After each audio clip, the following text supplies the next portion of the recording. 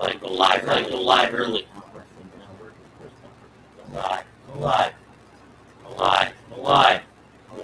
Live. Let's start the music.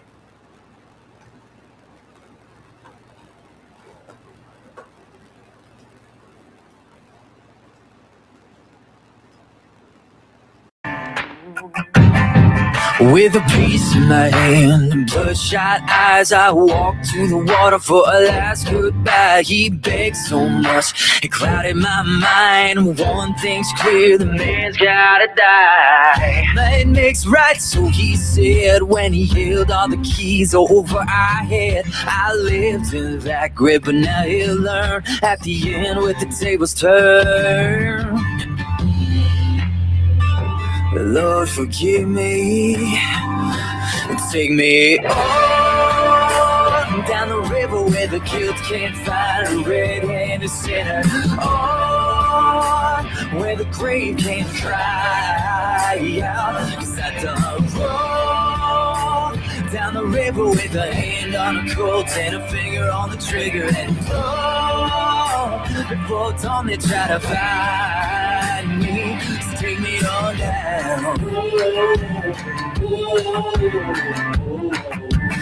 Take me on down. Well, I sank that body by the riverbank, caught a boat south, took off like a hurricane, with spotlights, dogs, hit the whole 9 yards, of breathing down my neck and breathing hard. We're gonna talk about some stuff. We're gonna talk about some stuff today. Let me get this set up here a little bit. Across the highways, mountains, over 7 states. Found a man at the harbor, said that he could take me across the ocean somewhere far away. Lord, forgive me and take me on down the river where the kids can't find a red-handed sinner. On where the grave can cry out, 'cause I done wrong. Down the river with a hand on a Colt and a finger on the trigger, and before dawn they try to find me. So take me on down.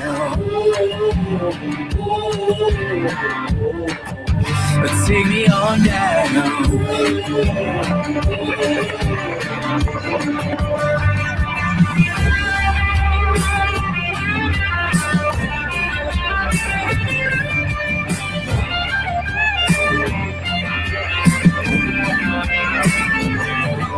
I never saw him coming on the boat and planks now, staring down a barrel at point blank range. I make for the water, jumping up the ledge, but not before I get to the chest.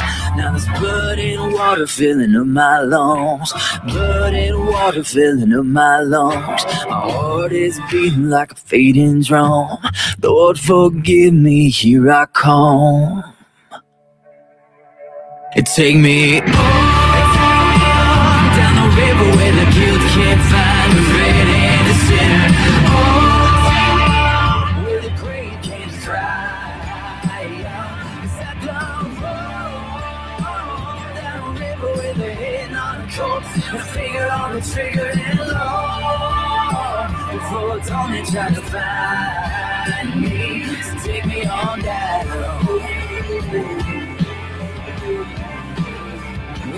Take me on down. Take me, just take me on down. Take me on down.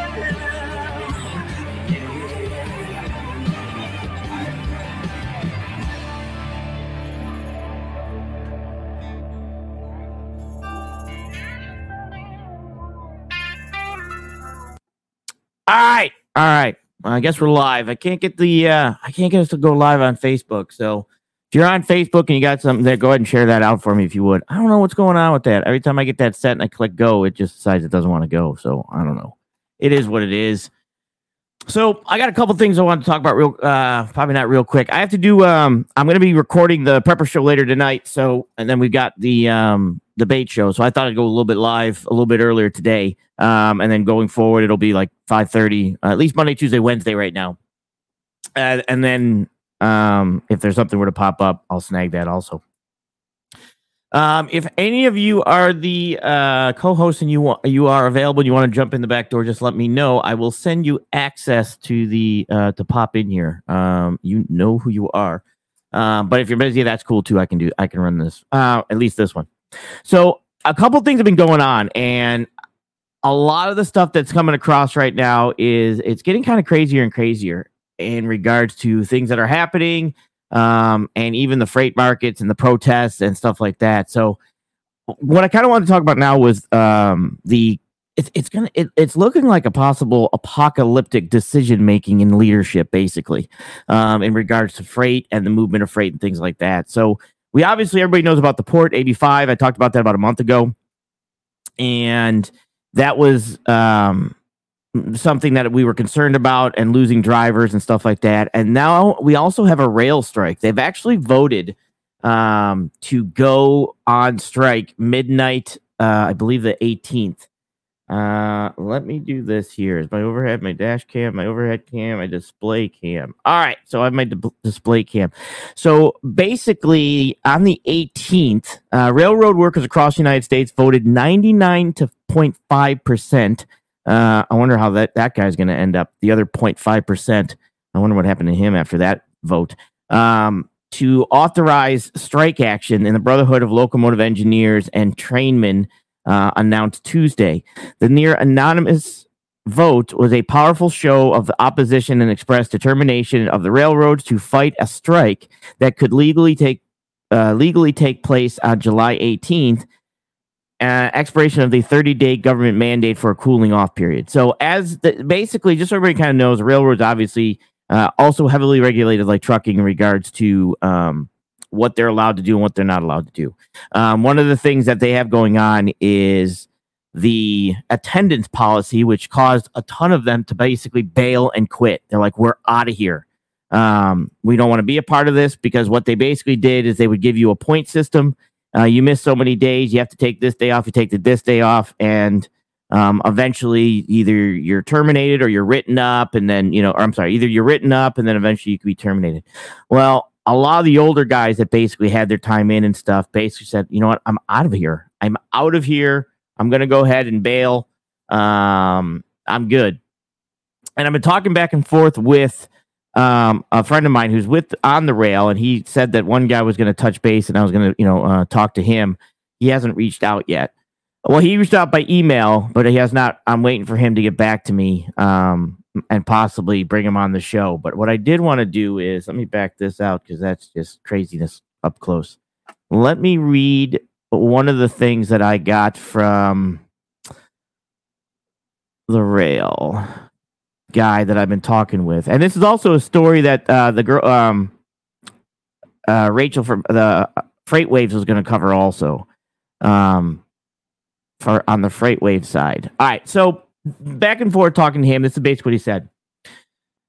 Shortly on, I'll make sure the things that I haven't been billing the okay. Total combined losses have risen to 1,939 employees have are lost since we started tracking, and a total of 1,735 since January of 2022. So this is how many people are basically leaving the rail. They're just saying, you know what, I don't want to do this anymore, or they're being terminated, or they're just, sayonara.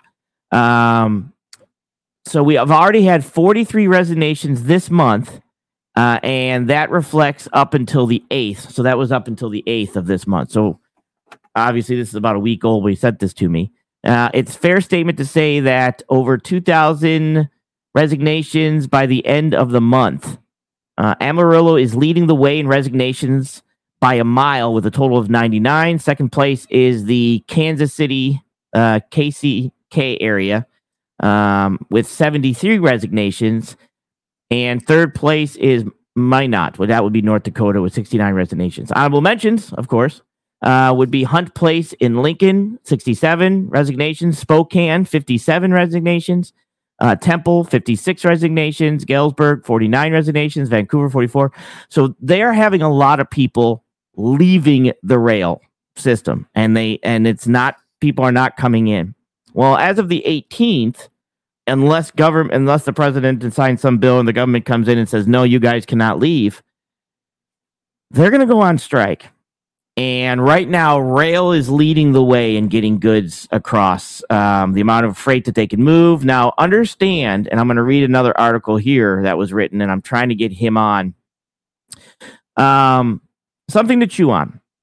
And think of how this works without me. Okay, I'm sorry. Let me explaining in details. The railroad also moves feed for animals, fertilizer for crops, coal for electricity.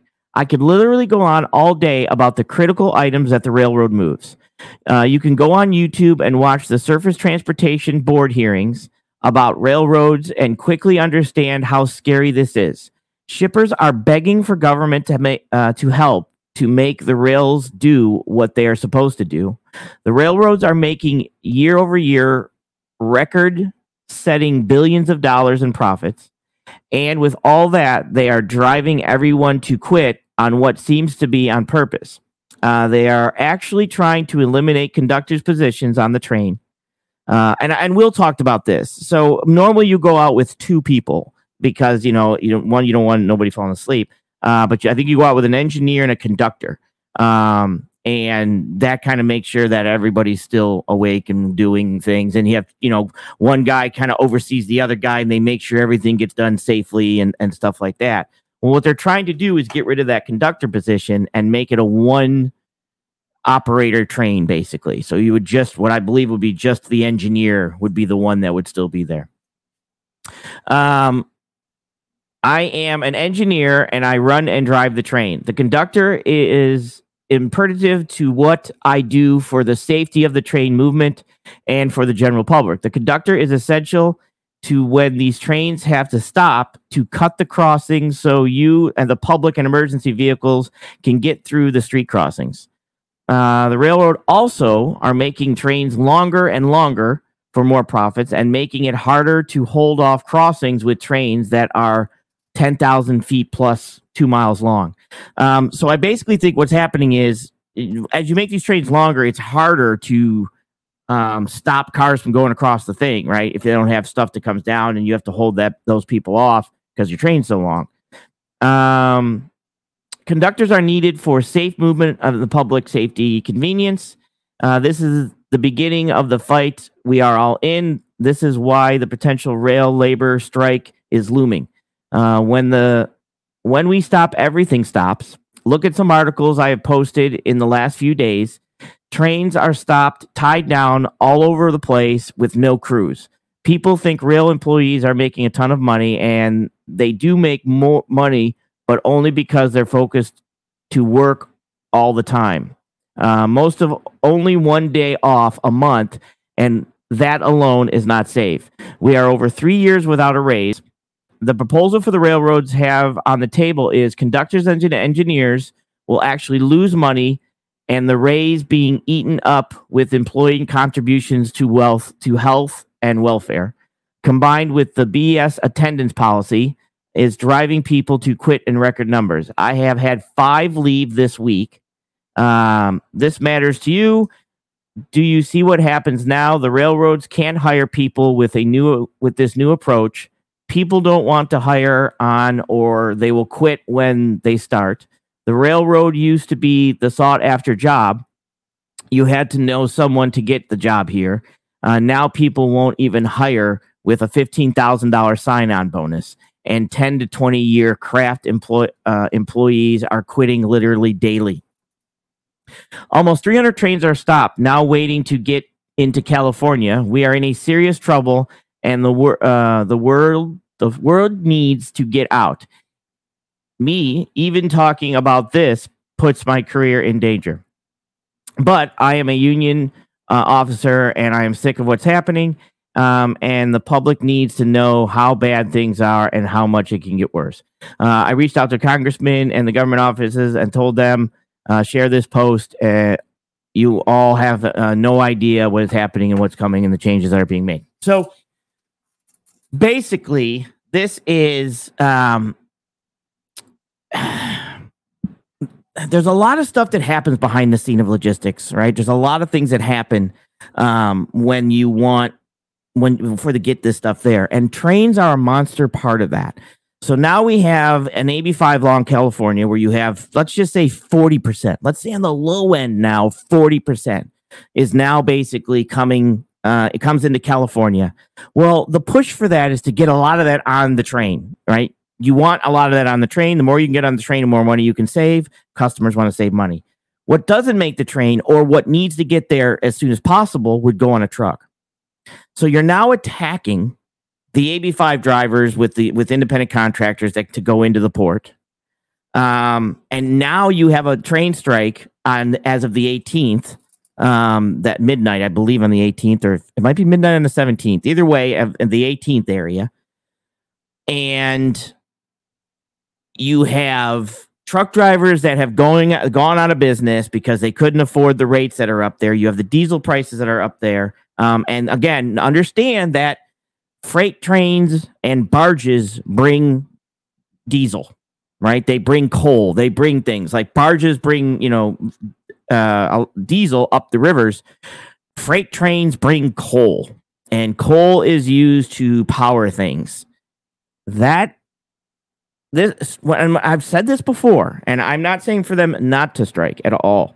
I'm saying for leadership needs to step in before this strike would happen and say, okay, we need to get this handled, right? I mean, this is a problem. And of course, I'm not on the inside of management. I would love to talk to somebody on the inside of management, because I do realize that, hey, you're short people, you're short personnel, you're trying to make things work. You're trying to, I got to get this moved to keep trucks going. I got to get this moved to keep, houses heated. I got to get this moved.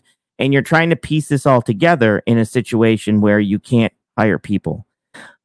But if you're somebody, an executive trained person, up there, I would love to speak with you on an honest conversation, because I just kind of want to know the mindset, because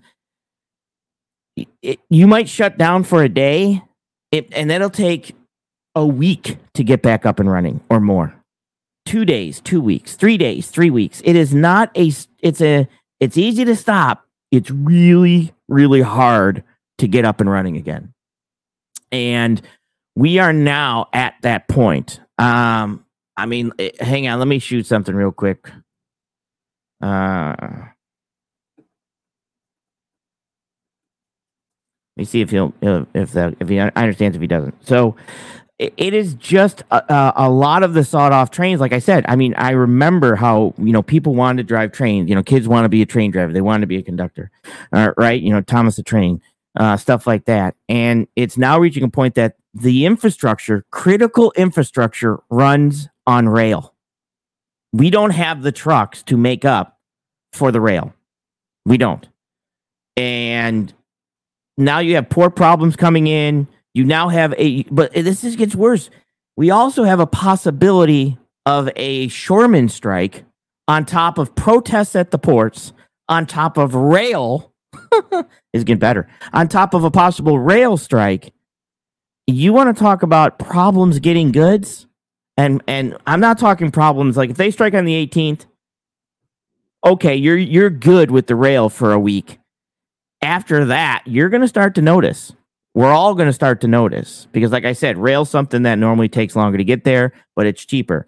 But it's a train. You stop it for a day or 2 or 3 or 4, you don't get it all started again for weeks. All right. So just kind of everybody understands this. A container comes off a ship and onto a crane, and it's put onto a truck.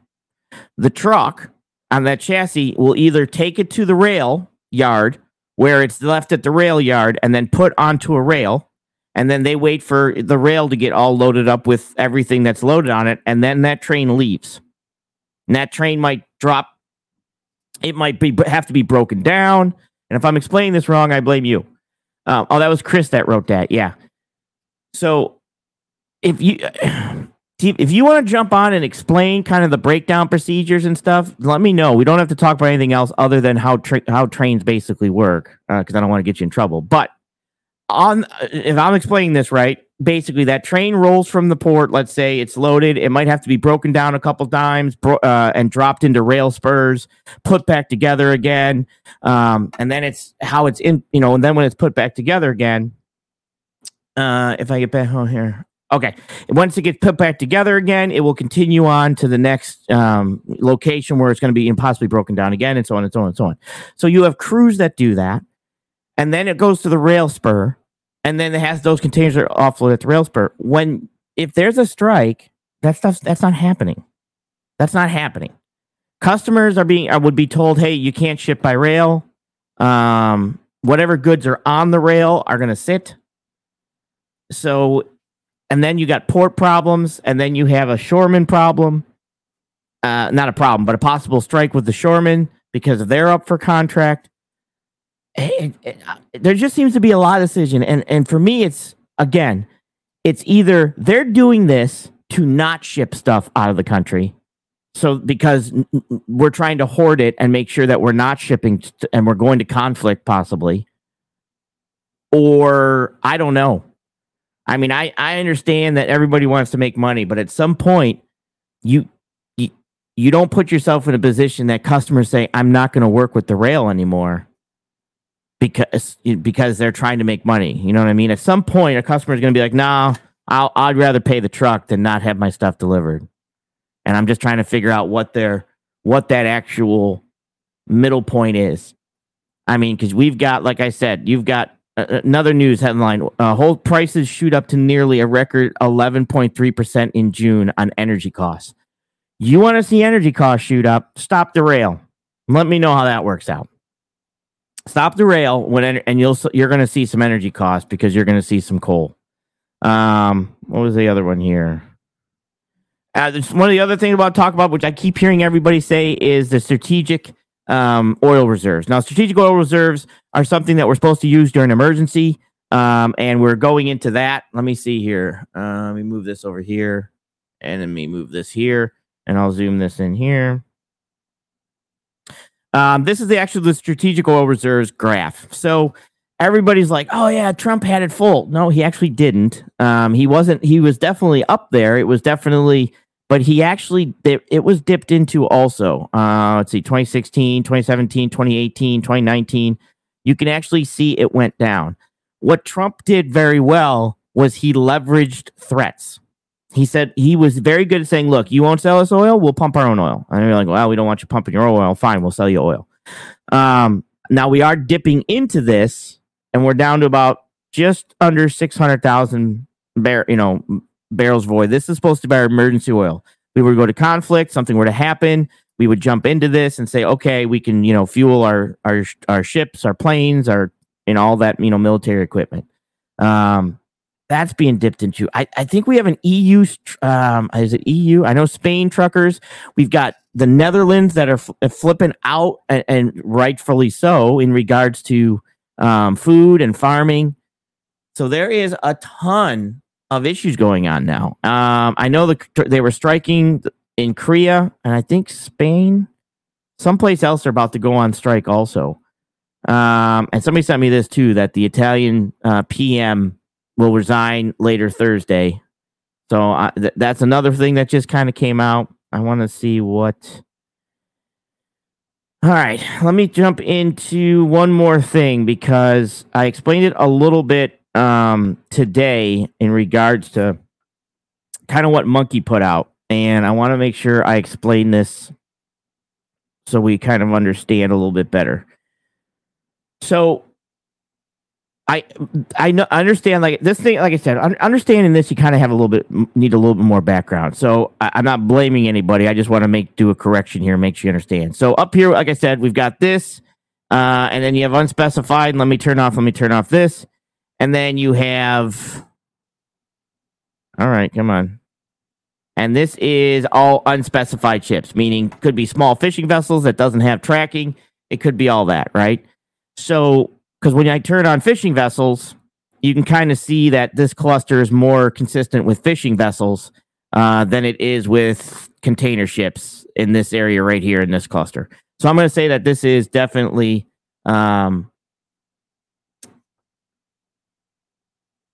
hang on 1 second. Any chance? You know what? Let me then don't come on now. Let me look into how I can do that because I think I can. I gotta ask Will how to do that. But anyways, so this is kind of that. So what's actually going on? Because somebody said, "Hey, no ships were being, no containers were coming from China." They are actually coming from China. I mean, you can kind of see this ship here, and then they'll make some stop offs here. But what's actually happening is they're loading larger vessels. Rather than send out 10 smaller ships for these containers, partially full, right? They're saying, you know what? We're going to wait. We're going to wait, and we're going to load a monster container ship, the bigger ones that can hold like 20,000. And those larger container ships are heading this way, up through here, and over to the Atlantic, and they're coming into Savannah. So we're still getting things from China, but we're at a point now that we're not buying so much that they need to send 10 small ships.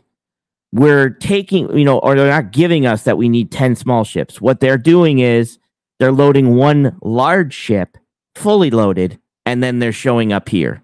Let me turn this on, see if I can see how messy this gets. It's not bad.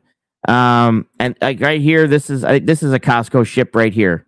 So this would be out of Hong Kong. So that would be a Hong Kong ship.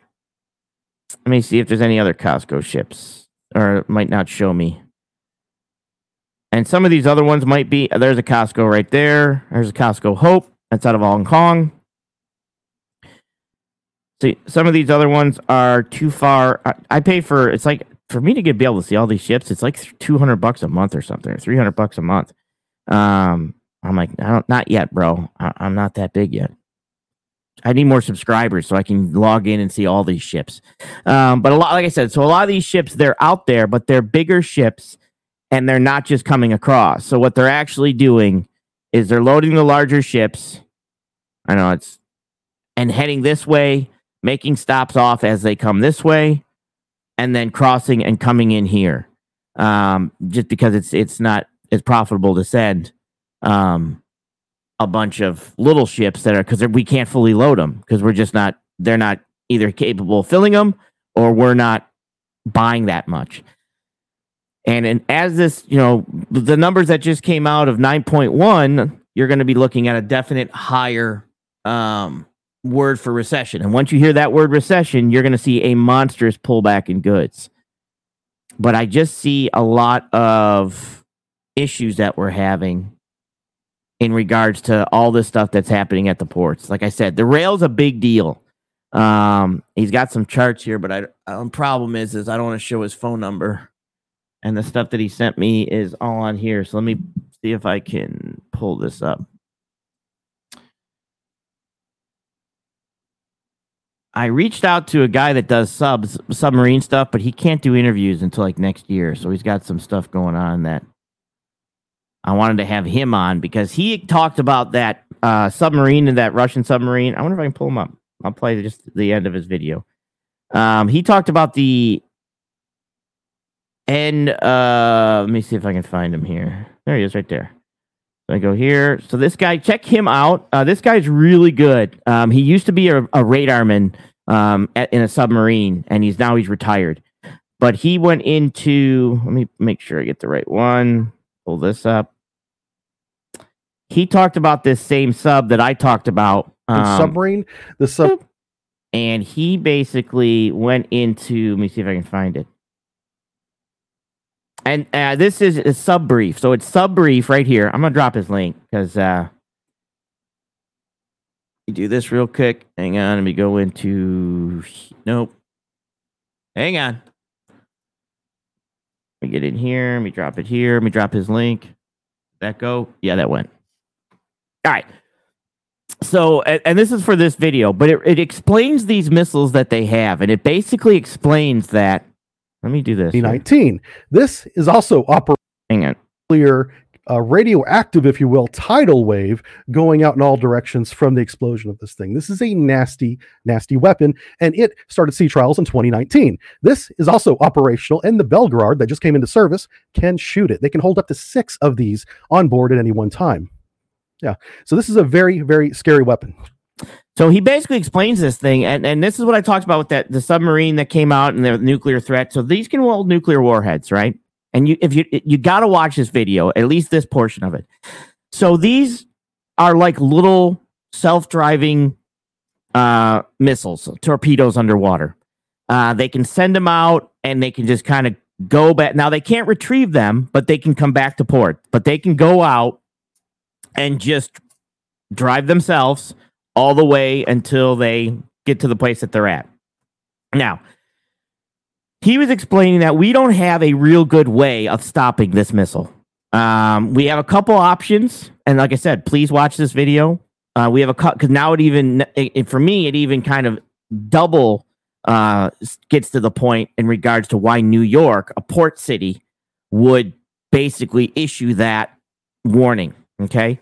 These can get basically, because once they go out, they're very hard to stop. You have to find it and notice it and for it to be there and either get in front of it because it does not evade. Like it will not evade an attack. It just keeps going.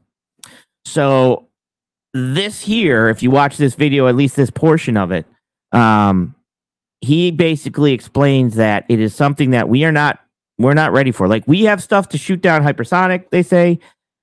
We have very little technology to stop something like this. This new submarine that's going to be out and running the Pacific, and the waters has 6 of these that it can launch, and it's nuclear powered. It can go forever. This is a nuclear powered torpedo that can just go forever. And I just found that as extremely interesting when he was basically explaining this. Like I said, that when I found it and dug into it, like what were they worried about? And there's 6 of these on this new submarine. So I thought this was something that I'm like, wow, okay. I could see them worrying about this and worrying about New York as a port city with something like this. Because like I said, it's nuclear powered. It is, it's like launching a satellite into space. It can just stay out there. Unless it breaks, it can just stay out there with a nuclear warhead on it, and then be directed to hit something. I think he said it can travel up to underwater, maybe up to 50 knots, which is pretty fast because, like I said, a Coast Guard 47 boat travels like 27. So 50 underwater is a pretty good pace. Probably slower if it's trying to be sneaky. But so I thought that this was also definitely check out this video that I dropped. And this kind of explains a lot more in regards to this and what just got launched or what just, Russia just took over that submarine. I just see a lot of stuff going on, like I said, in regards to the ports and things going on. I don't know why they seem to be stopping everything from leaving. Like they're literally holding freight in California and saying, don't ship that out. They're holding freight that goes to California and saying, hey, don't send anything to California right now.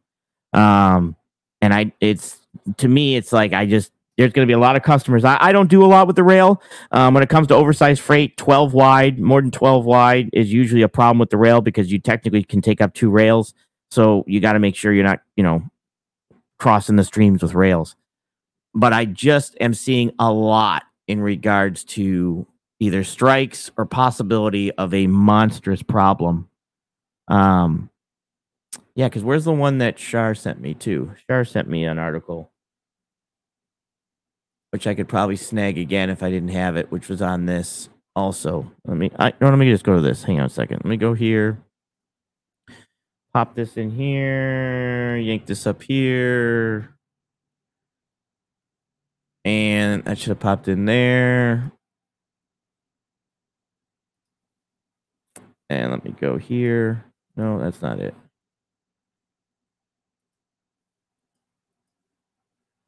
Open up, would you? There it is. Nope. Close. But it's kind of the same thing that basically in regards to this, in regards to the rail, we are having a serious, and this was, let me back this up, 11 hours ago. So I'm going to go with this. Let me reload this, see if anything else has popped up. Now 14 hours ago. So 14 hours ago, basically, this just came out and said, hey, we're going on strike on the 18th. Rail going on strike on the 18th. So the only other option is, and companies have asked for the administration to step in and do something. And right now, as of now, the administration has not said that they would. So this is definitely something that if they don't step in and they do go on strike, you guys better be aware there's a lot of goods, coal and everything else that, depending on how long they're striking for, you will feel an effect months later by the time they get everything up and running and get everything smoothed out and get, things up and running again. But the problem is even if they get things up and running again, and correct me if I'm wrong, if he's still in here, let me see if he's still in here. Correct me if I'm wrong. Even if they get them up and running again, they don't have the personnel to get caught up. Would that be safe to say? Let me see. That even if things were to go to strike, let's say they were down for a week, let's say they struck for 10 days, they do not have the personnel that has stayed unless people said, you know what, if you get rid of this, I'll come back. But if these people who left or who retired, who just turned in their resignations, if they don't come back, they don't have the personnel right now in the rail to get caught up. Just like trucking had a hard time getting caught up, I believe the rail will also have something that they won't be able to get caught up. So customers are either going to force stuff to the trucking companies, not, wait for it to get cleared up, or force it to a trucking company. And if you force all this freight to the trucks, that's going to drive up the rates of the trucks, which is fine for truck drivers, but eventually bad for us because the price of those goods go up again. So I don't know how this smooths out, to be completely honest with you. It's already a problem as it is with people leaving in the rail right now, but I don't know how it smooths out. And then I hear things like, hey, we need to start rationing. Not us, but I can hear, other people that are saying, hey, we might have to go into rationing. We might have to go into that. Is that it? Yeah, there he is, right there. Yeah, there's another one. I want to play the freight waves. Check out right now. Go to, let me pull your video. Here's another video right here because he did another one. Hang on. Hold your thought right there. What's going on in shipping? Hold your thought. I'll send you the link if you want in, to be honest, if you're not busy. What's going on in shipping? Right here. Where's the money go? What's going on in shipping. People are sitting there going, this will be over by August. This guy was on Nova. He's famous. To normal. Well, my wife, she was really impressed. I was able to get somebody that was on Nova. I'm going to drop his link. If you have not subscribed to him, subscribe to him also. He's been on my show a couple times, and he's been, like I said, he's been on Nova, which is, that was extremely impressive with my wife. I did a whole video, not a whole video, but a start of a video on that. But he's saying the same thing. I don't. Do you want? Let me go to the. Hang on 1 second. I'll jump you in. Hang on. Hold that thought. Let me do this. Oh, he wants. Is you messaging me? No. Hang on. Let me do this. Where's my show? Let me raise this up here. Let me do this here.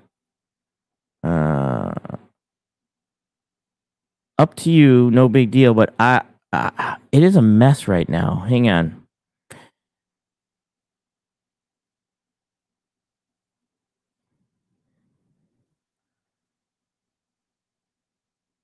I know he's down here. He's here somewhere.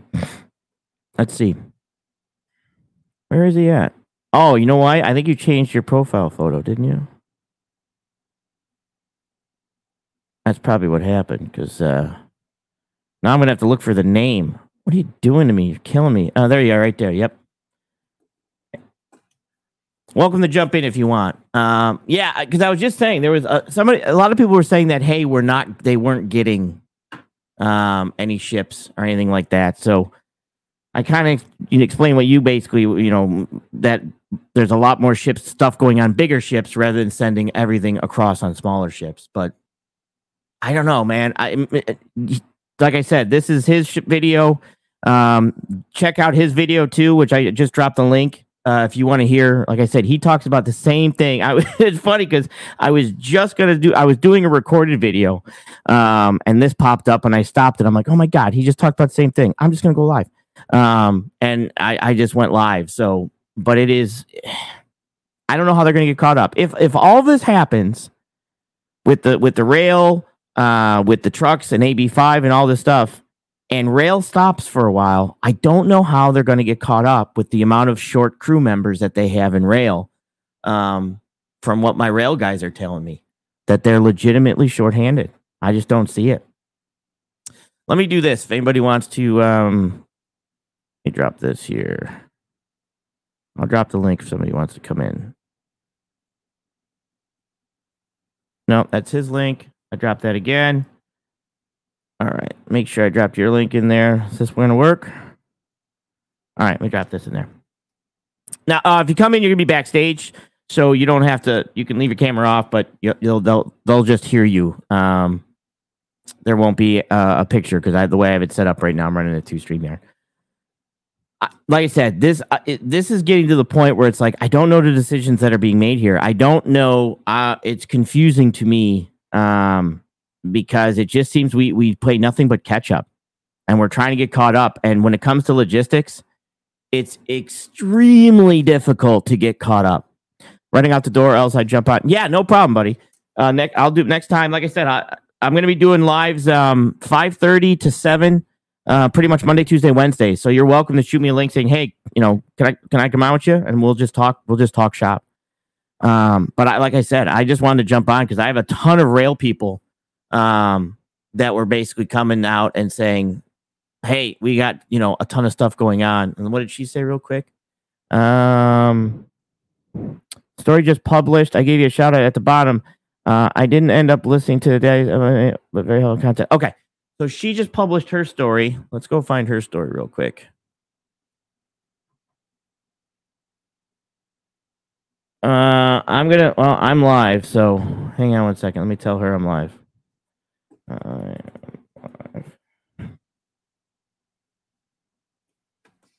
All right. Oh, she did finish the story. All right, perfect. All right, let me pull this down here. All right, this is the Freight Waves article. I kind of, like I said, me and her talked, and I said, look, you got to write something on this. You got to jump out on this one. So I sent her some information and stuff like that. So, and I said, hey, check this out, read this, and then, let me know what you think. Let me blow this up here.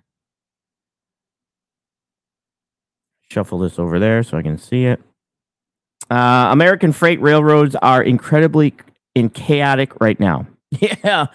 Yeah. A disastrous rail strike may occur.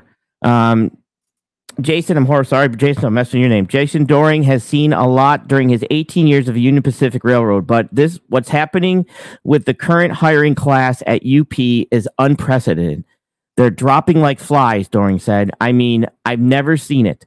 The railroad engineer or conductor typically earns a 6-figure salary, retires with a pension, and enjoys union benefits. They don't need a college degree. The months-long training is provided on the job. It's the kind of career that ought to be popular. But Doring said trainees and long-timers alike are getting burnt out. It used to be on the job with 8 or 9 hour shifts and plenty of time at home.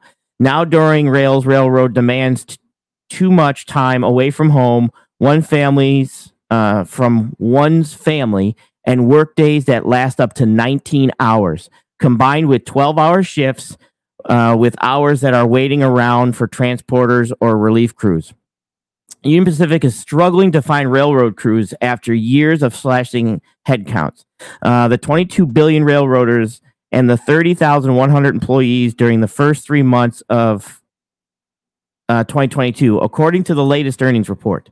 5 years prior, the company was nearly 12,000 more workers. A representative from the Union Pacific to kind of provide a comment for this article as the company is reporting its second quarter earnings this month. The rep did share a company blog on the importance of supply chain fluid and cooperation. You don't say. This employee issued isn't unique to Union Pacific. American railroads are in an unusual, chaotic state as Class 1 lines struggle to find employees. Class 1 lines is, just so everybody knows, and they're the top lines, like the top name brands of rail is pretty much it. Correct me if I'm wrong, but that's pretty much. I got my buddy; he's texting me. Fine. Okay, that leads to congestion that analysis say even worse than 2021, which saw some of the biggest rail traffic in history. Now a strike of 115,000 rail workers. Let me make sure I say that. A strike of 115,000 rail workers could happen as soon as next week. Thousands more are going to leave if they don't get a good contract. I know that for a fact. He just sent me that. I wasn't in the article. We're spending more time at home away. We're spending more time.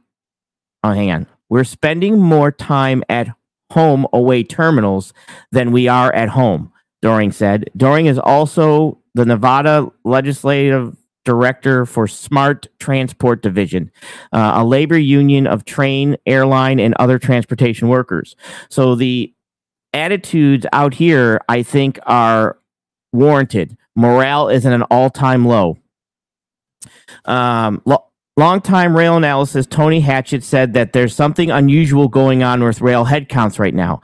Typically, crews and carloads move in lockstep with rail loaders able to hire or down in times of increasing or decreasing traffic. Now these companies haven't been able to keep up.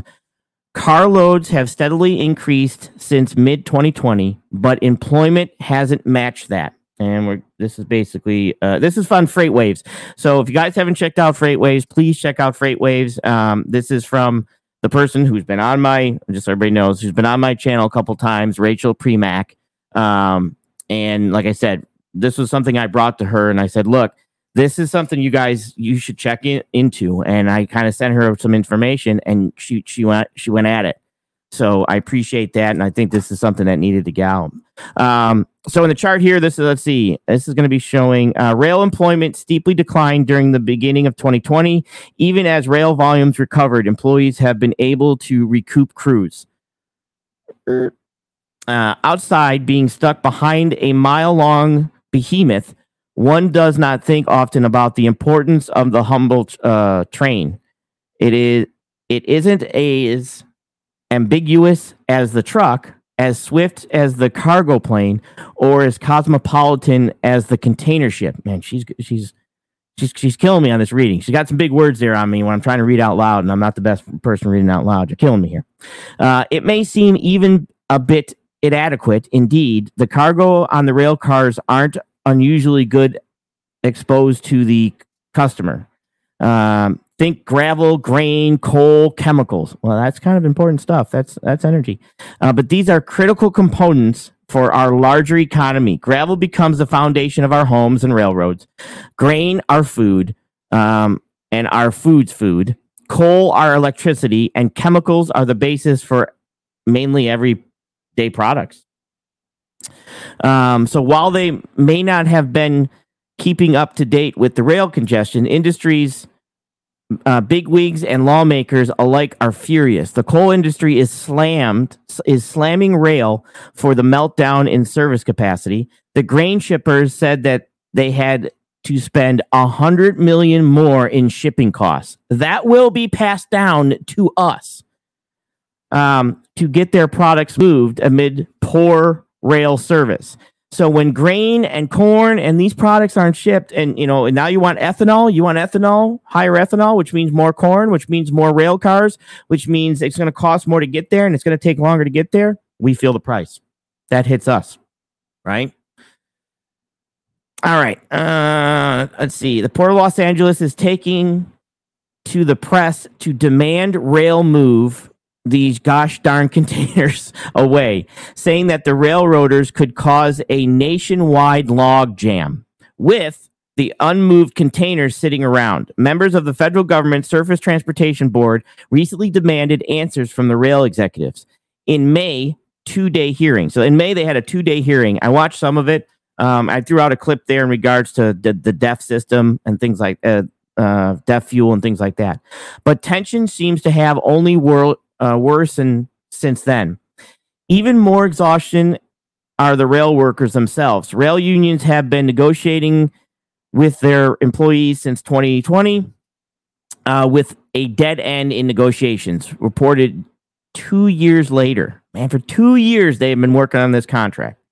Now, President Joe Biden is being charged with appointing a presidential emergency board to nail down a new contract. If he doesn't do so, by Monday, rail crews could legally have their first nationwide strike since 1992. Such a strike, according to the U.S. Chamber of Commerce, would be disastrous. They'll cut labor.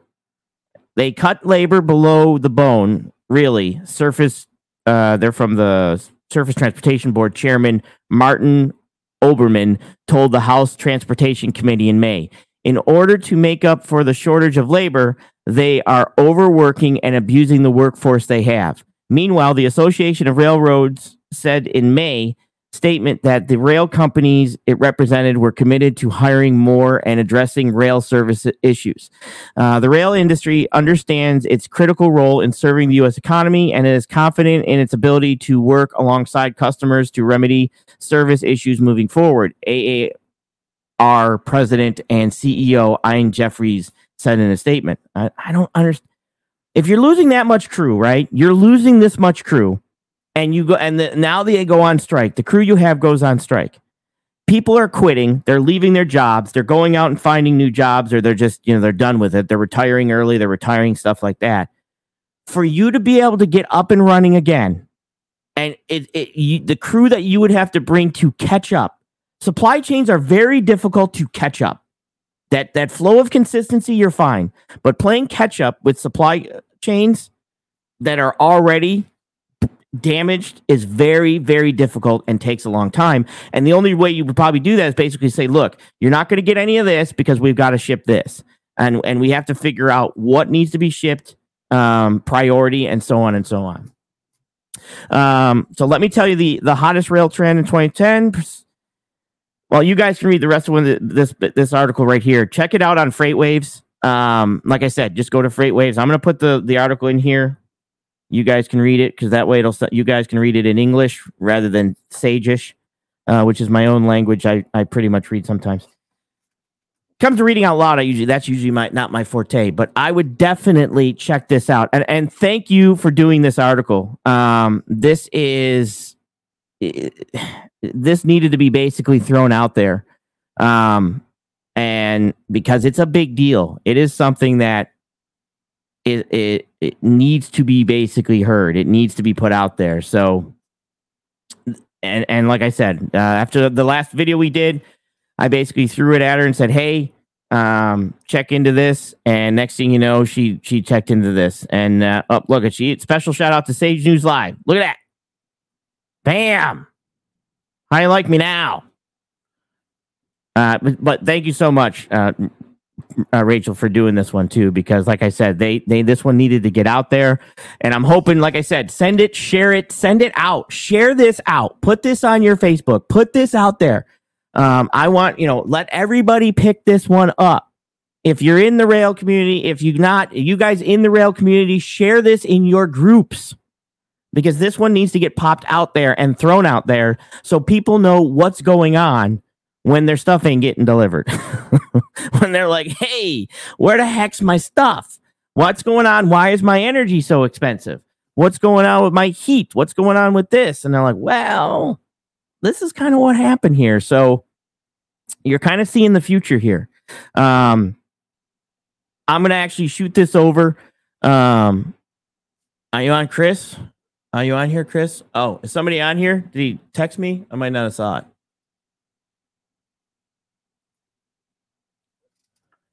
My guy Chris wrote an article that he wants to talk. All right, yeah, give him. Did he call me? No, somebody else called me. Stone Lord called me. Snorlord, I'm live. You're killing me. Yeah, if Chris wants to talk, shoot him my text and I'll bring him on. I'll give him a call through my system and I can't change his voice right now. So we can tiptoe through the stuff that he wants to tiptoe through. But have him shoot me a text right now. He wants to talk while you're live right now. Yeah, where's he at? If he's in the chat, I'll just send the link. Let me send the link.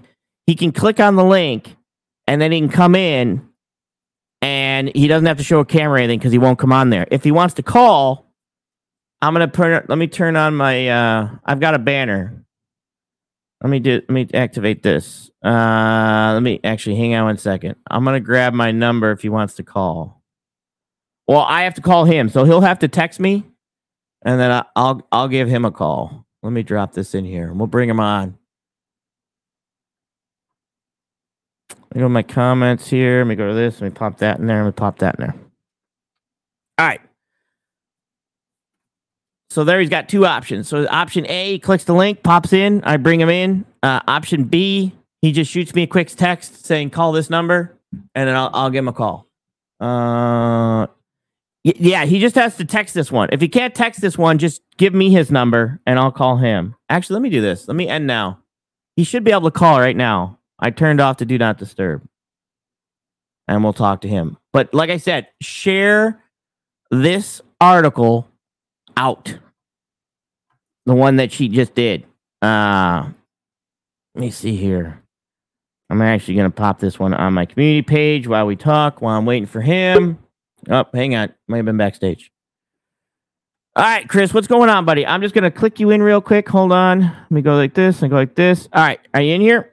Yes, sir. Can you hear me? Yes, I can. Let me do this real quick. What is going on, buddy? I should get on your show here and have a little chat with y'all. So that's what I'm doing. Yeah. So are you the one that wrote that article that I read?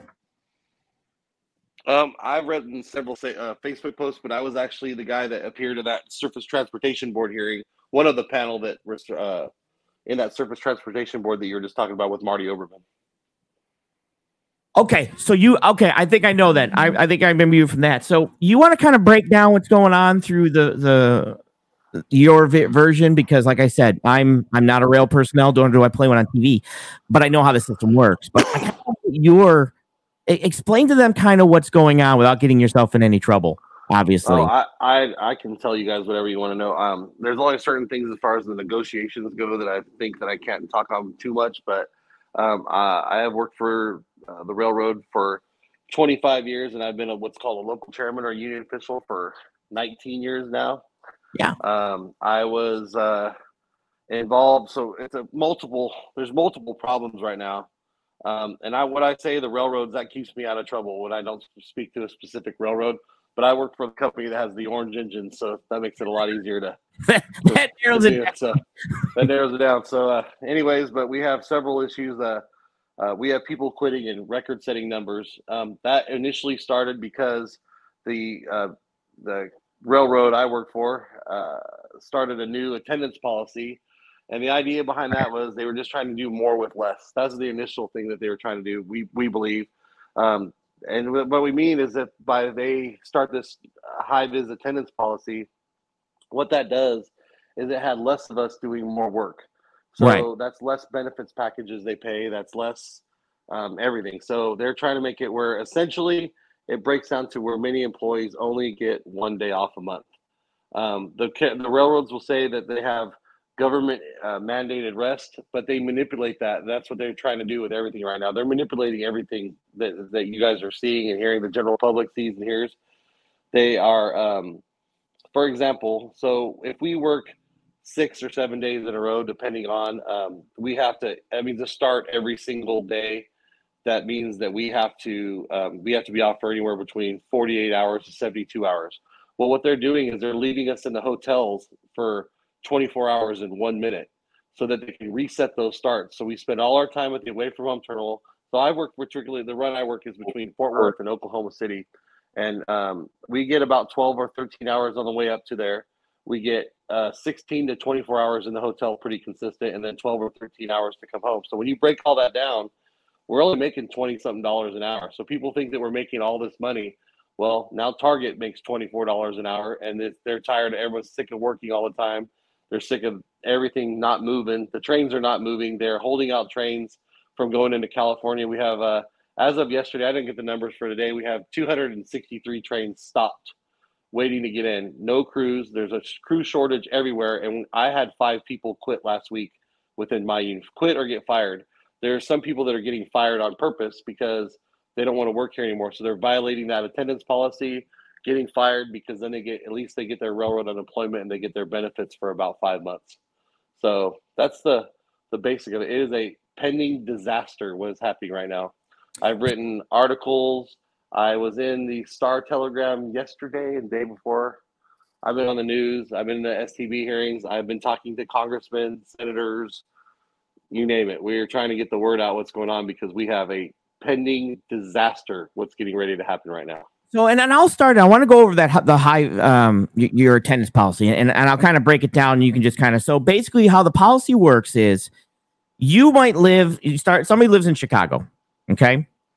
So for them to live in Chicago, they might have a doctor's appointment tomorrow. For them to make that doctor's appointment tomorrow, they have to take today off. They have to take tomorrow off, and they might have to take the next day off, because even though they live in Chicago today, they can be put on a train and end up in Kansas City, Missouri today, and they won't make their doctor's appointment for tomorrow. Okay, so if you have that, you have to take off the day before or possibly the day after, because you're not today. You're in Chicago. Tomorrow you're in Missouri, and you don't have a doctor in Missouri. You have a doctor appointment in Chicago. So what they basically did is they said, look, you guys, we're going to give you a point system. The more days you miss or the more days you take off, it's going to be a point system that once you go over points, you're done. And then you got to work like 14 or 15 days straight, right? That's correct. And that's what we're talking about. They say that we would have to work 14 days straight, but they're saying they can't make us work 14 days straight because the government, which they can't, but they, like I said, manipulate. They leave us out of town to reset our starts to keep us from getting the 20 or the 48 or 72 hours off at home. And then there's other things they can do, like deadhead us. And I don't know if everybody knows what deadheading is. That means like you're not operating the train. They need you to go. They need to have you in position to take a train, like say out of Oklahoma City. They'll send you up to there. They might make us ride on another train, so you still get 12 or 13 hours on the train, but you're not working it. So then that resets your starts as well. So you're still getting the feeling like you're riding the train all day long, but you're just not operating it. So that's this. And there's a million other things they do to keep us from hitting starts. And so they're, like I said, manipulating. But what you said is exactly correct. The current attendance policy, you get 30 points for your entire career. So the 30 points is what you get. And when you work 14 days in a row, then you get 4 more points. And so if you lay off or take the day off Monday through Thursday, that's a 2-point deduction. Friday and Saturday is 4, Sundays are 3.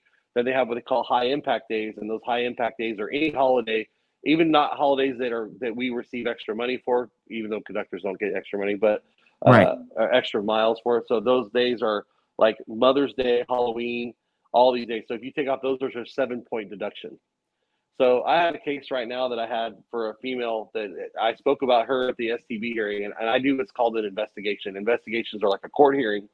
That investigation, she had to go to it. So you got to keep in mind, the carrier called her in for this investigation. They made her be there. So she was 10 days into her point streak. They called her into investigation.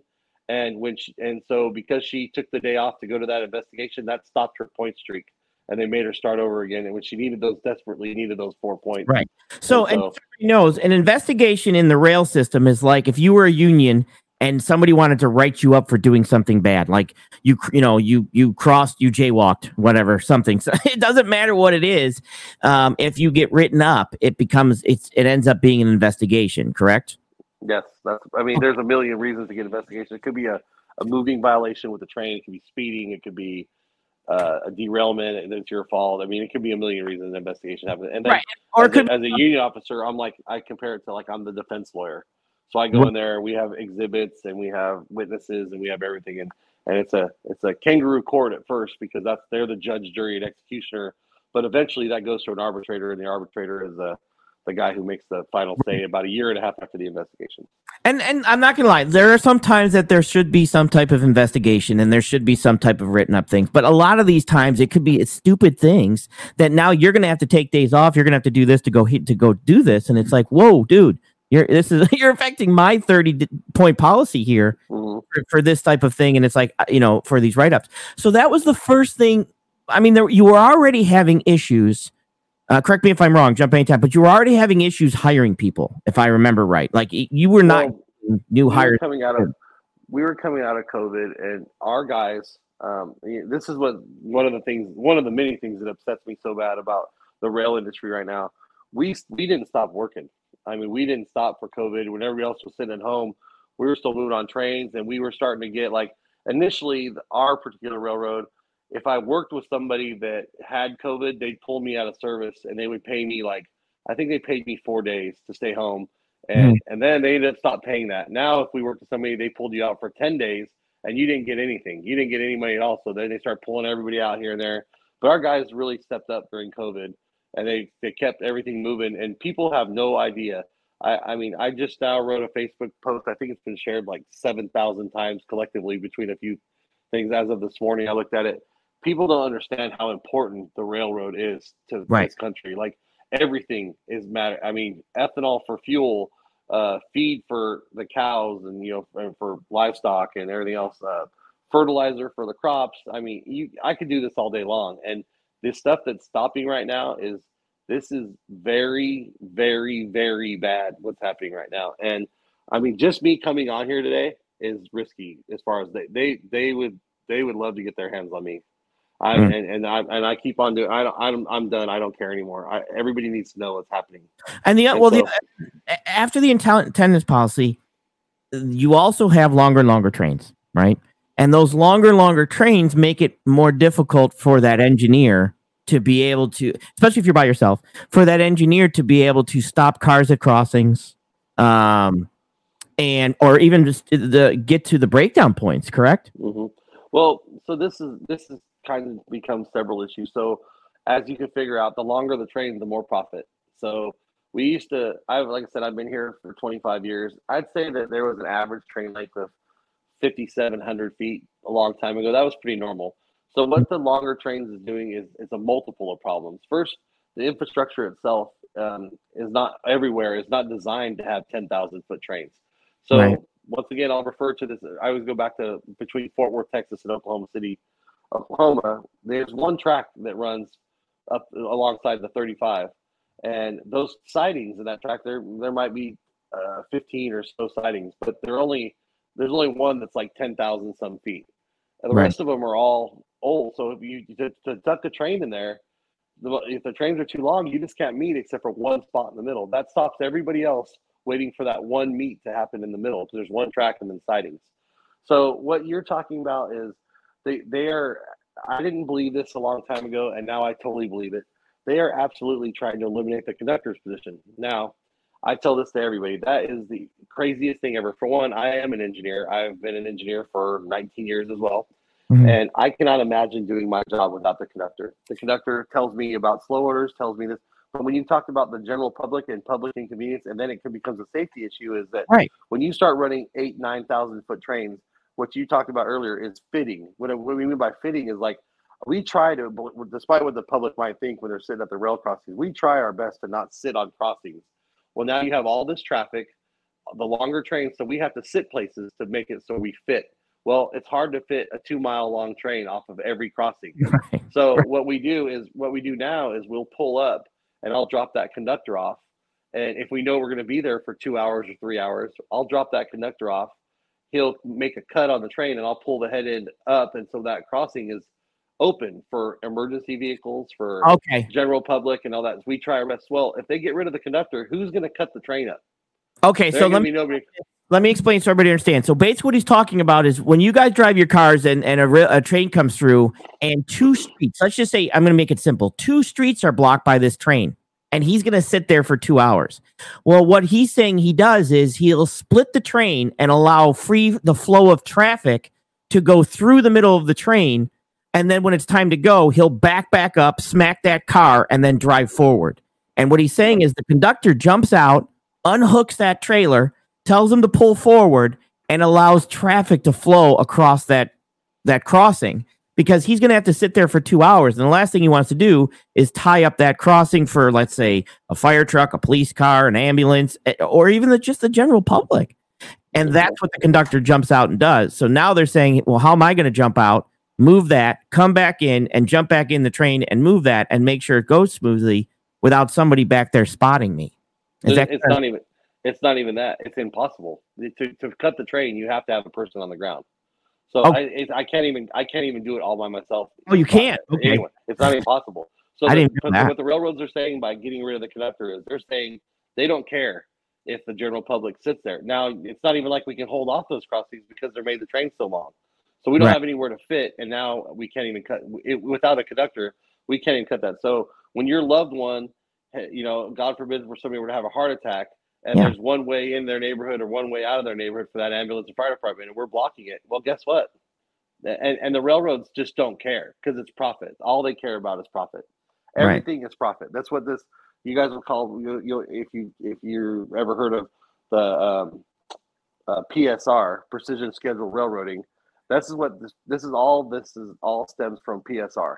And precision scheduled railroading is not precision. It is a way to cut or to increase profits, cut the workforce down, do more with less. And it was all designed by a gentleman named, not even gentleman, the guy's dead now, and I wouldn't lose an ounce of sleep over it. He worked for CSX. His name was Hunter Harrison. He is the face of what they call precision scheduled railroading. Basically, their logic behind that was to more streamline trains by getting rid of some. I know they're not ports. What the heck are they called? I'm drawing a blank. They got rid of terminals, right? Yeah. And they streamlined certain rails to say, look, we're not going to stop at this terminal. We're going to bypass this. We're going to bypass that. Was basically his logic was to streamline sections of the railroad and let other sections deal with feeder trains, feeder cars, right? Kind of. It's put it this way. You and I could discuss PSR for probably the next 5 hours, and you would still be confused questions about it. But it's just everybody should know it doesn't work. It's not working. It's causing everything that's happening right now stems from PSR. It's a disaster. Instead of the railroads going, you know what, we messed up, and going back. So to kind of like back up here, it was the high vis or the attendance policy change that upset everybody back in January. I was actually in federal court. I was in the courtroom with Judge Pittman, and that was our first attempt to strike over that. We did not get the authorization to do that.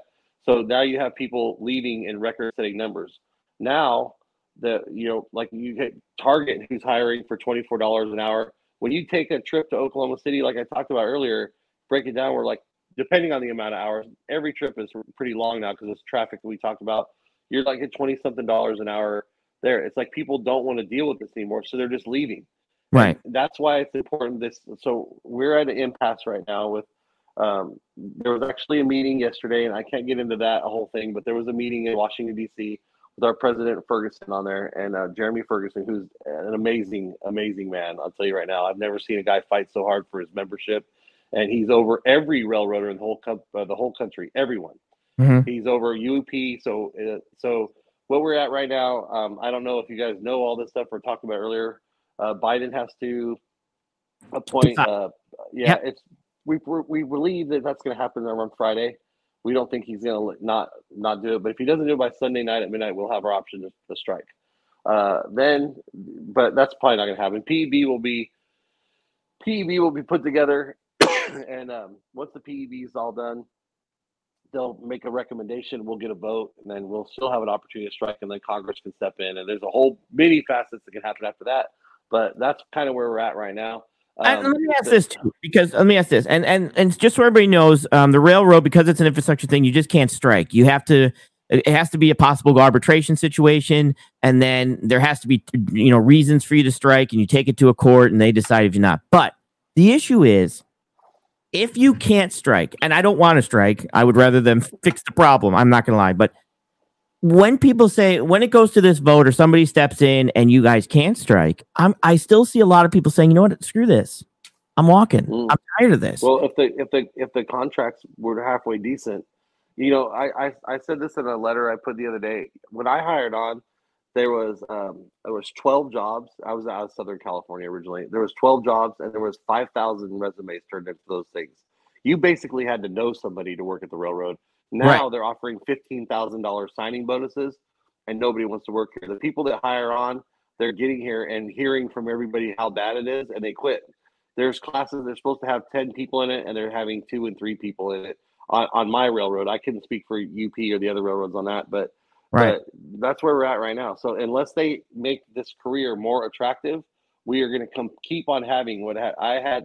I mean, I'm having people leave in record-setting numbers. It depends. We can't get exact numbers because it's so hard to get information all the time. But we figured that roughly we're between 12 and 1,400 people have left the railroad since the implementation of high vis in February. So let me ask this also, okay, let's just, and I tried to explain this, getting you guys stopping, you can easily stop. We're striking. We're out of here, right? Getting up and running again. You guys don't have the personnel to get caught up. If this were to happen, it would be very difficult too. There's a lot of things that have to happen with the strike. We don't know. I mean, this is all kind of, really being honest with you, this is all kind of uncharted. So all I can do is speculate by what the people they're telling me that are in the know. So getting like the strike, the way this has to happen, we'll go get our own guys from the away from home terminals. They will not be there to run the trains out of there. We'll go because the railroads aren't going to put them back to where they're home. So we're gonna have to take care of getting our own people. We're gonna have to do this, and I can only speak for a little bit. I believe the strike vote has already pretty much been counted. I don't have official. I can't say officially right now. I can tell you within my local, because what happens is my locals vote to me, and then I vote up the chain, and so on and so forth. I had 100%, 100% yes vote.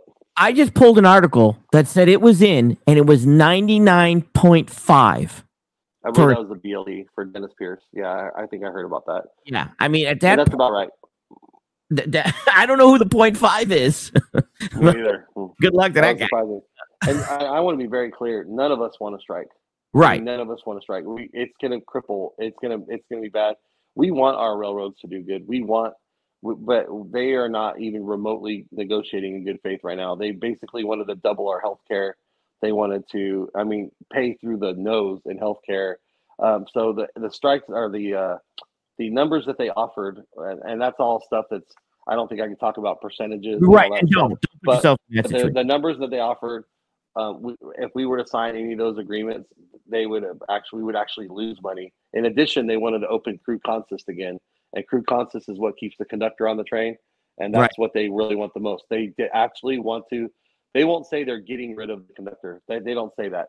What they want to do is put them in a truck essentially, and have the conductor drive around.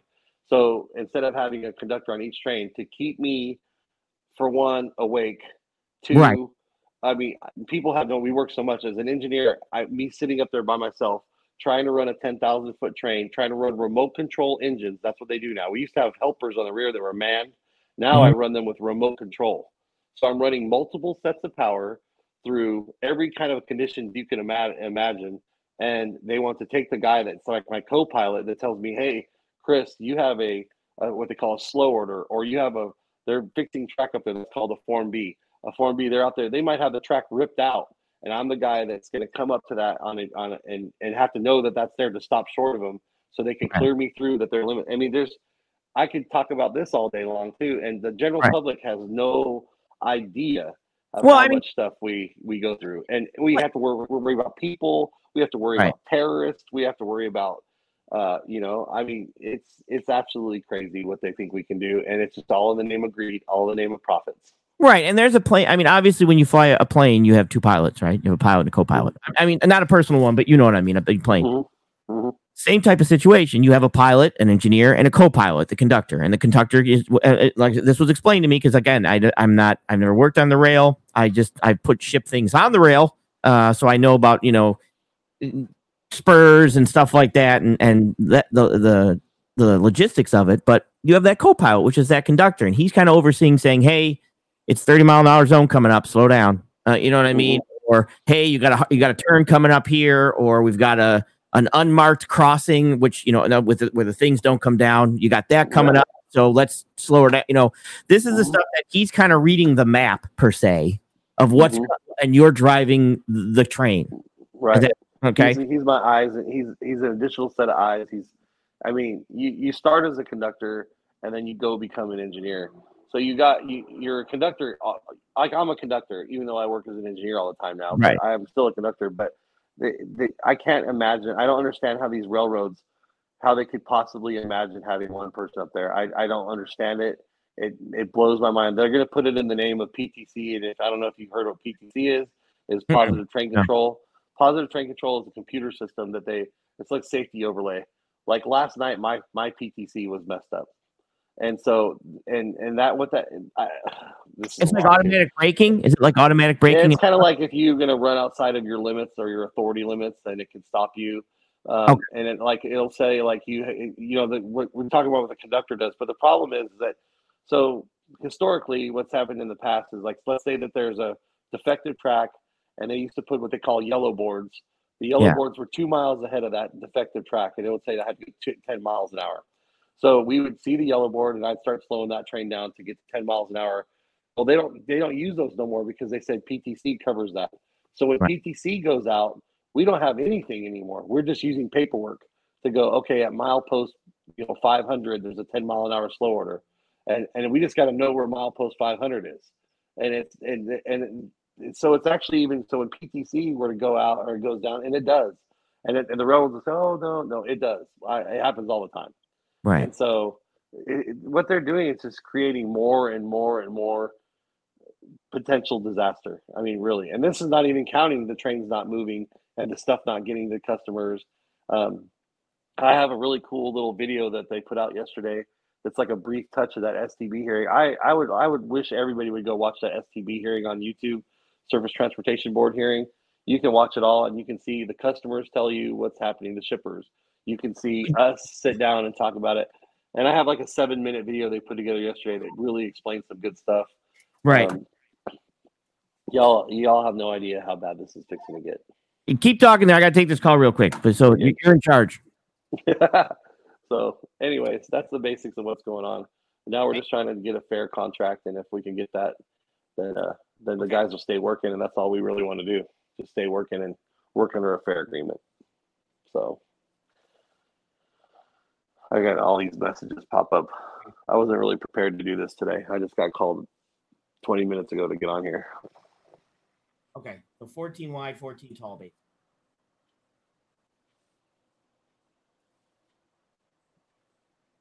That's next Tuesday. Okay.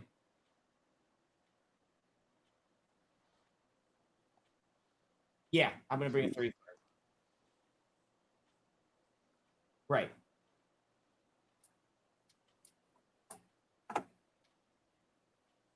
That'll work. Perfect. We'll get that on. All right, I'll call him and work up the rate, but I think we've already done this price, so I think it's the same as the other ones. But I'll call him real big and find out.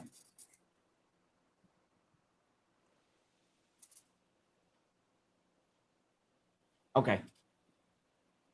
All right, cool. All right. Okay. All right. You're in the show. I didn't know what else to really say. So it's funny that the Star Telegram's calling me right now. They probably need another interview too. So. Do they? If you want, I appreciate you coming on. If you want to jump off, I realize you're busy, and I needed everybody to hear this. Like I said, I reached out and she did this article, which I think is a fantastic article that people need to read. But this is basically this is an important thing because we're going to feel this in months later. Like if something happens, we won't. The way the rail works, it shuts down today. You don't feel it. You will feel that shutdown from today. 3 months later, you will feel it when you start to go into your winter months and your heating bill is outrageous, and you can go back and say, well, that's because the strike happened for 2 weeks or whatever back here in this month. It is a well, you guys can kind of you should be able to seeing a little what's going on right now. So the power plants. I'm not going to speak for all the power plants, but the power plants in Texas, most of them, from what I understand, can burn coal or natural gas. They were really getting away from coal for the longest time because clean energy and blah blah blah. And so all the clean energy stuff was happening. Well, now natural gas prices are so high that they're like, oh boy, let's burn coal again. Even though they're charging you the surcharges on your electric bill right now for natural gas prices, they're burning coal. So we're running more and more and more coal trains. Right. Well, when the coal trains like I said, we hope not. I want to be very clear. None of us want to strike. None of us want this to happen. We all know that this is bad, but they're not even willing to talk to us right now. Right. And this is not one railroad. This is all the railroads. So if we stop, all of them are stopping. Correct. And it's it's not gonna be like, oh, just one railroad ain't gonna run. No, everybody. So that means the coal trains can stop. That means the ethanol to mix with fuel can stop. That means and so you think gas prices are already bad? Wait till no ethanol moves. Water treatment plants, places, we carry all this stuff. I mean, we carry everything. We carry everything. They're already getting rid of. People are already killing off livestock or taking their beef and stuff to market because they're running out of feed. You watch the STB hearings that you say that death for the diesel and everything else that's all not moving. They're dropping those down to 23%. They have a full blown embargo on California right now, where you need special trains and special passes, and then with the hot shot trains are the only thing getting in and out of California. Why is that? So, why is it only hot shots? They don't have the crews. They don't have the room. They don't have. I mean, it's really complex. Like I didn't even understand. I was just like, oh, they don't have crews, but it's even more than the crews. It's that like a lot of these warehouses are full. Like a lot of the warehouses that for the big box stores are full, and so they're not even wanting to necessarily take in all their containers, and then so those containers sit places, and that beats up the port, and then more stuff sits on rail cars. The rail cars are then full, and they're not able to move more stuff, and it just compounds and compounds and compounds, and it's not just crews. It's a lot more to it, and I learned a lot more about this lately. Like I didn't understand. I always just look out for the crews because that's what I do. That's my job, is to look out for my guys and my girls, and so. That was my job, but I'm learning there's a lot more to this, and it is very, very, very complex. So they don't want to do the quote, stuff, where they say 10 pounds of shit in a 5-pound bag. You know what I mean? Like they don't want to do that. So that's what they're trying to be careful about California right now. They can only shove so much in there and have it not be able to get out, because once the traffic hits so much, you have just everything blocked up. They can't get anything in and out. So it's a very, very complex thing. And that's what bothers me the most. The people that run my particular railroad, the CEOs, the executives of that railroad, these are not stupid people. No, they're not. They are next level smart. Right. And that's why there's reasoning. There's something going on, right? Because I said the same thing. I'm like, we're not dealing with idiots. Okay. Mm-hmm. Railroad is a complex, logistics is complex. You're normally not dealing, when you're dealing with true logistics people, you're not dealing with idiots. Mm-hmm. And these people that's kind of the problem too, that's what makes me feel like this is on purpose. I feel there's a bigger play here. And this gets where I start to get super conspiracy theory. And I hate doing that because I never was like this before, but I really think there's a play right now. And they mentioned it. There was a guy from CSX that came in at the last day, the first day, end of the day, the CEO was not on the panel for CSX. He came in and says, "Give me one-man crews, and we'll have all these trains moving in no time." I really think there's a play that they can get there where they're going to say, "Well, we can't hire anybody right now. We can't get anybody to want to work here. We can't do this. We can't do this. So if you give us one-man crews, your trains will all move." And I really, really believe now that that's what's coming. I really think that this is their angle, because they're not stupid. They're not stupid people. Yeah, but even if they're one-man crew, you got to take conductors and you got to train them to be engineers. That takes time. I mean, they have an idea. It's still taking a conductor who's not, like, you're a conductor and an engineer because you were a conductor first.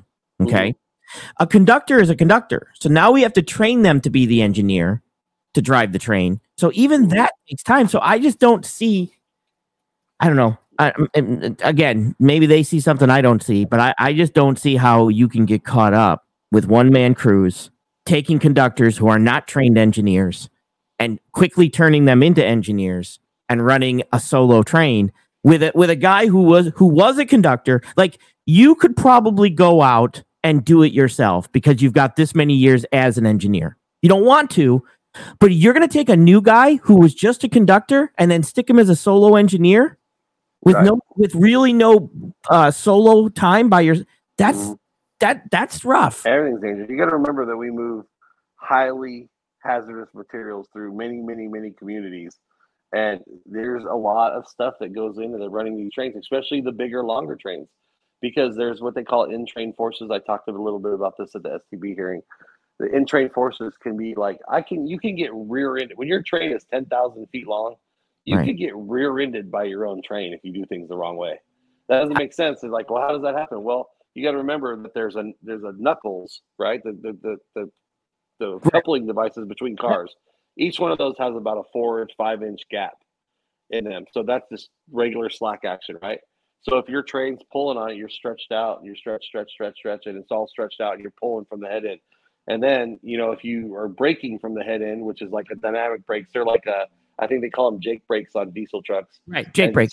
So same as the engine brake. So then your train bunches up because it's slowing the whole train down.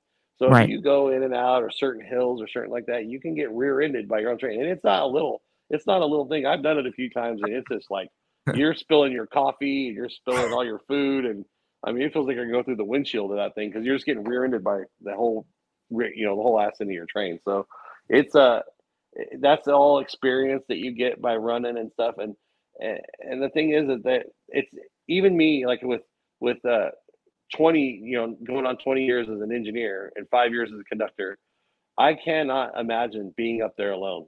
And that's the biggest red flag I wish everybody would take is I'm telling you right now, it is not safe to be up there alone. It is not safe for me as a crew member. It's not safe for the general public. I don't care what railroad says what. And they're all saying, oh, we can do this. We can do this. It is not safe. There's nothing good about, we see things that you guys could not even imagine out there regular. What do we have? We when we go by a car that looks like it shouldn't be there, that's another set of eyes that this could be a terrorist out there doing whatever to these trains for us all we know. We watch everything that happens. We report everything that goes on. We're very vigilant. That's just one person up there to try to figure all this out, run the train, watch for this stuff.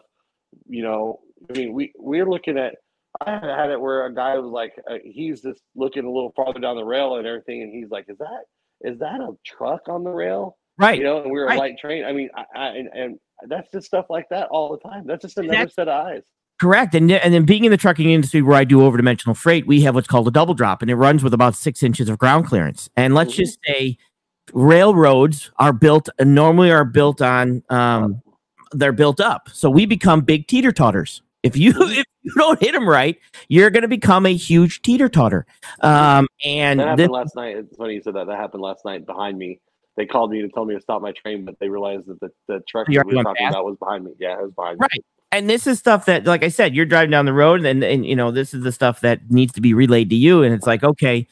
And we have co-pilots on planes. And like I said, what happens if next thing you know, heaven forbid, and I know truck drivers, it can happen to them also, but what happens, heaven forbid, if something happens where you have a heart attack or something, and you're by yourself on this train, you're on a long stretch of stuff that, now, so we're in the middle of nowhere. Right. Yeah. So, and there's no one, they don't, but the problem is the industry doesn't care anymore. They just don't care. Right. They don't care about the general public. So why are they going to care about their people? They don't care. And it's a situation that I understand the urgency. I understand the situation that we need more people. We need that, and they need to do something. I'm not completely saying that there isn't an issue, but what I am saying is that just because you don't have the people, you're now going to take conductors who were never engineers and make them engineers and put them solo. I don't think I would do that if it was my personal company. I don't think I would do that. Right? Well, it's pretty important to know. It's not like they're drowning and they're dying either. It's the worst thing in the world to say that we're making record-setting year-over-year profits every year in the billions of dollars, and then saying we can't afford to pay the conductor. Right. It doesn't work like that no more. I mean, it's just greed. It's just more money. It's all it is money, and they don't care how they get it. They don't care what they do. They have cut safety. They have cut. I can't tell you the amount of stuff we used to do for safety, and now we're just. It's bare bones. It's a bare bones deal now, and I mean they're there to make money. That's why they're there, and I get it. But there's a line there, and they've crossed the line, and they're continuing to cross the line. And if this conductor goes, and the general public, most people don't even understand this, and that's the most frustrating part. Because I mean, I've talked to you for probably a half hour now, and I mean, you guys are barely brushing on it, and I could talk all day long, and it's right. super confusing, and people just go, oh, these whiny railroad guys, they just want more money. Well, they do, but that's to make it more attractive for people that want to come work here again, because it ain't worth it now, and that's where we're at. And like I said, and again, if you want people to do a job, you got to pay them. If you guys want your freight, and you want your goods, and you want your Amazon stuff, and you want your energy, and you want this, you got to pay somebody to bring it to you. I am in shipping, and I hate paying for shipping. I'm not going to lie, if I can get free shipping. But I do realize, and even me being in, like I said, I've been in the industry 20 years, and this is a portion of the industry that I know what I need to know to get my stuff shipped on the rail. Right? Yeah. That's what I know. But the actual architecture of that, the actual process of that is extremely complex. And when I'm just telling everybody, I'm not saying you guys are going to strike, but if people just say, you know what, since we can't strike, I quit, I'm leaving, I'm out of here, I don't care, I'll go work at, Menards, stocking shelves or a forklift before I do this anymore, to try to get this up and running again and to try to catch up on supply chain is very, very hard. You are not going to catch up if the rail service gets to a point, which they're already at now, that trains stop because there's nobody to drive them. Yeah, this is the closest we've been. I think I want to say 1991 or 92. I don't remember. I was still so new then that I was still not understanding the union stuff. And that's honestly, even our own railroad guys that work there, I mean, I'm getting literally thousands of text messages and messages a day right now, because everything's kind of gotten spread over the whole country, and they all saw me at STV, and so they're asking, like, what's going on? Like, where are we at? And that same story I told you about the PEB and everything, I can't tell you the amount of times I've said this over and over and over again, trying to explain, because we don't know. It's a very confusing, long process. They're just, then you have the guys who are just so pissed off, they just want to strike anyway. We ourselves, as union officials, have to calm everybody down. The reason why we calm, because if we were to go on strike, yes, and I have to be very clear how I say this, we don't want to go on strike. We're not calling some kind of a wildcat strike. Believe me, I cannot say this the wrong way. So I'm saying we're not saying to do this at all. But what would happen to the unions if I told everybody, hey, don't show up to work tomorrow, we're on strike because we're just mad, right? Well, they can actually take me to jail, and whatever. Right. Wildcat strike. But what would realistically happen is the railroads would sue the unions to the point where they would be non-existent anymore. Right. And that's the real concern. So when your guys are like, we're mad, we're going to do it anyway, we're like, no, stop. Right. Because that's they're going to say people in trucking. It happened 22 years ago at United Airlines. Mm-hmm. A lot of people don't know this, but the airlines are under the Railway Labor Act. Correct. So a lot of people don't realize, and so there's a lot of the same kind of stuff ties together. I have a really good friend that works for American Airlines, and I get to talk to their union officials a lot, and the airlines are going through the same stuff, man. It's like it's really bad deal. I tell people it is not. You cannot shut down You cannot shut down commerce. You cannot shut down infrastructure things like trucking and trains. You can't do it. No one wants to strike. I don't want anyone to strike. Okay, I'm specifically saying that. I'm being honest with you. I really don't want you to. So no one is saying that at all. But if things were to slow down or people were to quit, because even if they don't strike, people are just like, I don't want to work here anymore. I don't want to do this. That's the real thing. That's what I keep on trying to say when I spoke to our president, because he's going to go get a meet with the potential presidential emergency board, the PEB. When I talked to my president, I said, that's the thing they need to know. If they don't make this career attractive again, it ain't going to matter. People aren't going to work here anymore. And then everything is going to stop. And everything is already stopping. I can look right now. Our boards are exhausted daily. We don't have anybody to go to work. And they come home. They're home for 10 hours. They get called for a 2-hour call. They are back to work. They are not seeing their kids. They're not seeing their family. Divorce rate numbers are up. Everything I'm telling you, I deal with the situations that you couldn't even imagine. Right. And that's where we're at right now. And it's getting worse by the day. And I've warned them. I've talked to every executive that you could think of at my particular railroad. They don't even talk to me anymore. They used to talk to me all the time. They don't even take my calls anymore. Ever since STV, they're done talking to me. Listen, you problem child. Stop. Lose my number. Exactly. No, thank you for coming on. Like I said, I really appreciate it. I mean, you've got this is my text line. I dropped it in there. And like I said, share this one out. Like I said, I'm not sure if I'm going to keep this one just up on YouTube. I will definitely put it out on my podcast. I will definitely put it out on Vimeo. I did send it to Twitch just in case. But like I said, this is one that if you haven't seen this one, share my Vimeo. Go to sagenewslive.com. You can see every place that I'll have this posted. It will be on iTunes. It will be on Spotify as a podcast. I'm going to throw it out there everywhere I can. Share out the article from Rachel. That was what, like I said, we did this. I put it out there she threw it out there on Freight Waves, and she did an article on it. So I thank you. I don't know if you can find me on there later or anybody wants to find. There is my Facebook account. I made it public on the page, but there is my name is Chris Bond. You can find me there out of Fort Worth, Texas. There's a picture of me in a black shirt and a cowboy hat, and there you can see the article that I wrote. Like I said, it's been shared a bajillion times. It gives a little explanation of what's going on, and as things change over the next few weeks, I'll be on there. If you find me on there, then you'll be able to message me. And if you need me to come on and talk about anything again, or if stuff gets more serious, then give me a holler. I've got emergency access to, I guess, your handler, because he immediately said, get on here. So I don't know if you're that handler. He's on my Facebook. He can give you my contact stuff, and I sent him my phone number. But when you need everything, if you give me a little bit of time and I'm not on a train, then just give me a call and I'll do whatever I need to get help out. I appreciate getting the information out. That's what I really appreciate. I appreciate you coming on. I've been waiting for, like I said, I was a fight to get some people on. Like I said, I talked to her, and I've been going back with, and she finally put the article out, and she said, boom, put it out there. I'm like, perfect. And I threw it out there, and I read it in my Sage English, which is not normal English, because when I read out loud, I don't know, I get nervous when I read out loud. I'm a better talker than a reader. So, but it's on Freight Waves. It's been dropped in here. Check that out. That's an important article because it's being broken down for you guys. This is a problem. And the biggest thing I'm going to say right now, a strike is not the problem.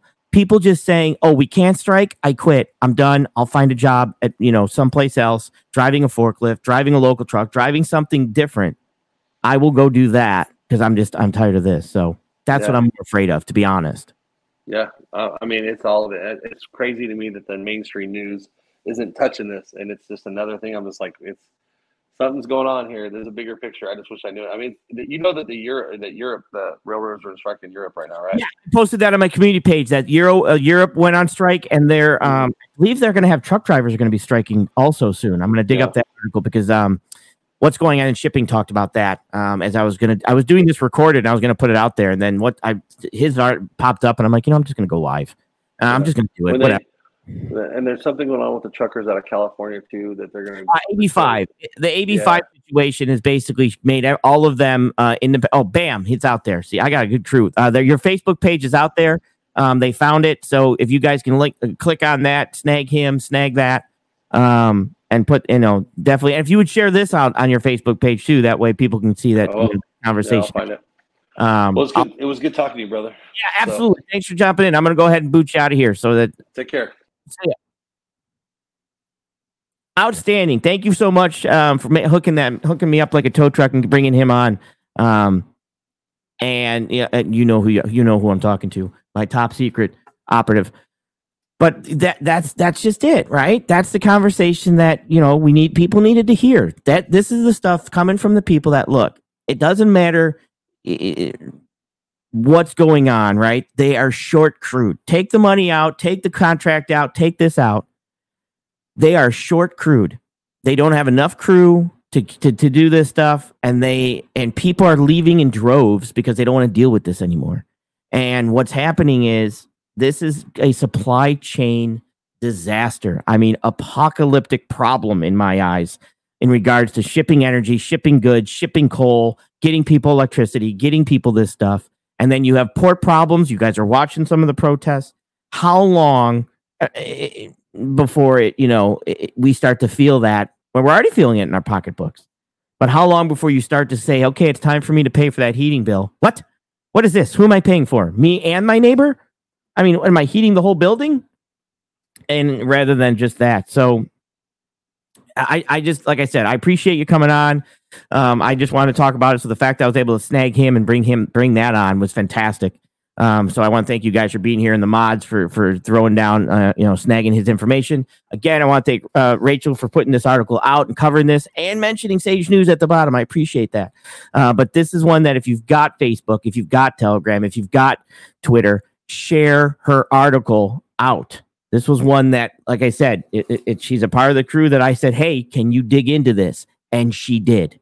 So that right there, and she did a good job with a pretty good article. I mean, it's got a lot of information in it, and she did a good job with it. And I didn't even read the whole thing. But of course, at the bottom, she mentioned Sage News Live, which is awesome. But like I said, thanks so much for covering that. And I'm going to check out of here, guys. I'm going to have to download this, make sure I throw it on my Vimeo, sagenewslive.com. Like I said, just in case, the next thing you know, the YouTube gods don't like the fact that this video is up. Who knows?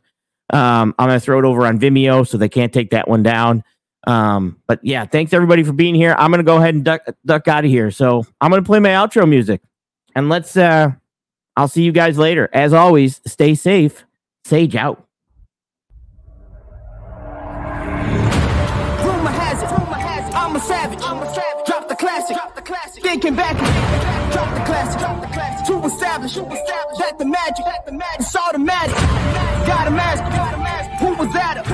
Living legend, lethal weapon. Mastermind, never tied. Tell them all.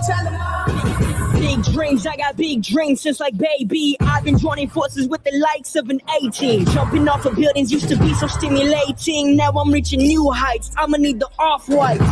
Play with the fire, you get burned. All of my struggles became lessons well learned. I got his eyes, they keep me grounded, that's for sure. Cause one day we gon' make it out this earth. Where's your worth? I'm sick of your talking, you got the wrong one. I'm taking your king and I leave him broken. If I am in second, it's after no one. Just give me a second to let them know. I'm the headline, the deadline. Big time. I'm ahead time, the rare kind. Big time. I'm a living legend, lethal weapon, master minor.